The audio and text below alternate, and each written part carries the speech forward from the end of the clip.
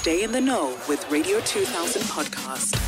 There's a big company there in Cape Town that's issuing warnings because workers are taking 2 cupcakes instead of 1. This is a real true story. And we received an email from Anonymous saying, "Good morning. I need assistance regarding unfair labor practice at a company in Cape Town. My daughter is an employee there. On Tuesday, her supervisor called her to a meeting. In the meeting, there were 2 other people who were called in supposedly as witnesses. She thought they had called her in because last week, Thursday, she left work at 2 p.m. Instead of 4 p.m. because when she leaves work at 4 p.m., she arrives home at 7 p.m. So at the meeting, her supervisor told her that there were complaints against her. The first complaint was that she took 2 cupcakes instead of 1. This was at a colleague's party last Thursday. Secondly, she does not greet the supervisor's friend, whom she must report to as well. They also brought up previous complaints which were dealt with already. Bottom line, she was given a written warning for that. They told her that she is not going to get an increase and a bonus because of the warning. She didn't sign the warning and was told that whether or not she signs, she's not going to get a bonus and an increase. The supervisor then told her not to tell anyone about the warning. Apparently, at the company, there's no place for employees to go to when such things happen. I seriously don't know how to help, but I know that this is wrong. This is where Better Together comes in. And we called an expert who deals with labor practices. She joins us on the line. Kgabo, good morning. Good morning, Ntombi. How are you? I'm well, thanks, and yourself? I'm fantastic. Kgabo, good. You are actually, let me introduce you to the masses properly. It's Kgabo Mashalane from Mashalane and Associates. So here is this case that we are presenting to you right now. And what do we make of it? So thank you so much for having me. I mean, there are a number of issues. I think based on the information provided, the key issues in this matter can be broken down into categories of unfair labor practices, issues of the purpose of a written warning, which I believe we'll go into in our conversation, issues of, employer discretion when it comes to bonuses, lack of support and accountability, and of course the consequences of not having HR and what that means, in an organization such as this one. Yeah. Now, the complaints against Anonymous, do they warrant a written warning? To me, they sound ridiculous. You took 2 cupcakes instead of 1, and you refused to greet the supervisor's friend, and therefore you get a warning. To me, that sounds ridiculous. Yeah. I mean, look, it's just important for us to understand when can a written warning be made, right? And it's just important to just know that we have the Basic Conditions of Employment Act and we have the Labor Relations Act, which talks about when a warning is made. And number 1, that is misconduct. So a written warning can be made in cases of an employee's misconduct, and this includes actions such as theft, honesty, insubordination, harassment, or any other behavior that undermines the employment relationship. So it is important to note that the severity of the misconduct may affect the appropriateness of issuing a written warning, as opposed to a more severe disciplinary action. And of course, the last one is poor performance. So in situations where an employee, consistently fails to meet performance standards, a written warning may be issued. However, it's quite crucial to understand that the performance criteria and expectations have been clearly communicated, to the employee, right? Providing them with an opportunity to improve their work, etc. So back to this scenario, I mean, we have a situation where taking 2 cupcakes instead of 1, and, does that warrant a warning, type of thing. And it does not even fall under these major categories that I've just spoken about earlier, what warrants a warning. And so, it begs the question of, the HR policy of this particular company. Some of them, they are very, meticulously sort of list what exactly constitutes as a ground for a written warning. And, you think one would be exercise discretion into thinking taking 2 cupcakes instead of 1. I mean, for me, at face value, not knowing the other background or any other, it sounds ridiculous, like you mentioned, and not greeting a supervisor and so on, things like that.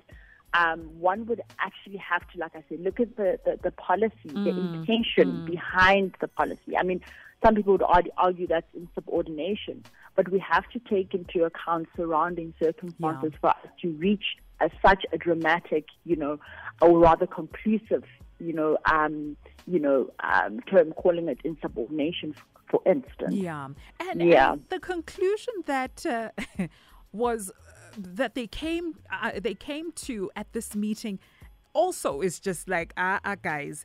Now, because she took 2 cupcakes instead of 1, and she didn't greet the supervisor's friend, this now affects her increase and her bonus. Now, according to labor practice, is it correct that an employee be sidelined from increases and bonuses because of a written warning? This is a good question. And, we have to first understand the prerequisite, or rather the main purpose of a bonus, right? And as we understand, it's to reward work, etc. But what's interesting is that the Labor Relations Act and the Basic Conditions of Employment Act do not define, or rather do not actually regulate bonuses. That is the discretion of the employer, right? And so it becomes tricky, right? Because now we're in a situation where a person's told, you actually cannot qualify for a bonus because you got a warning. Yeah. Now, because of the fact that, like I mentioned, you have to look at the bonus policy.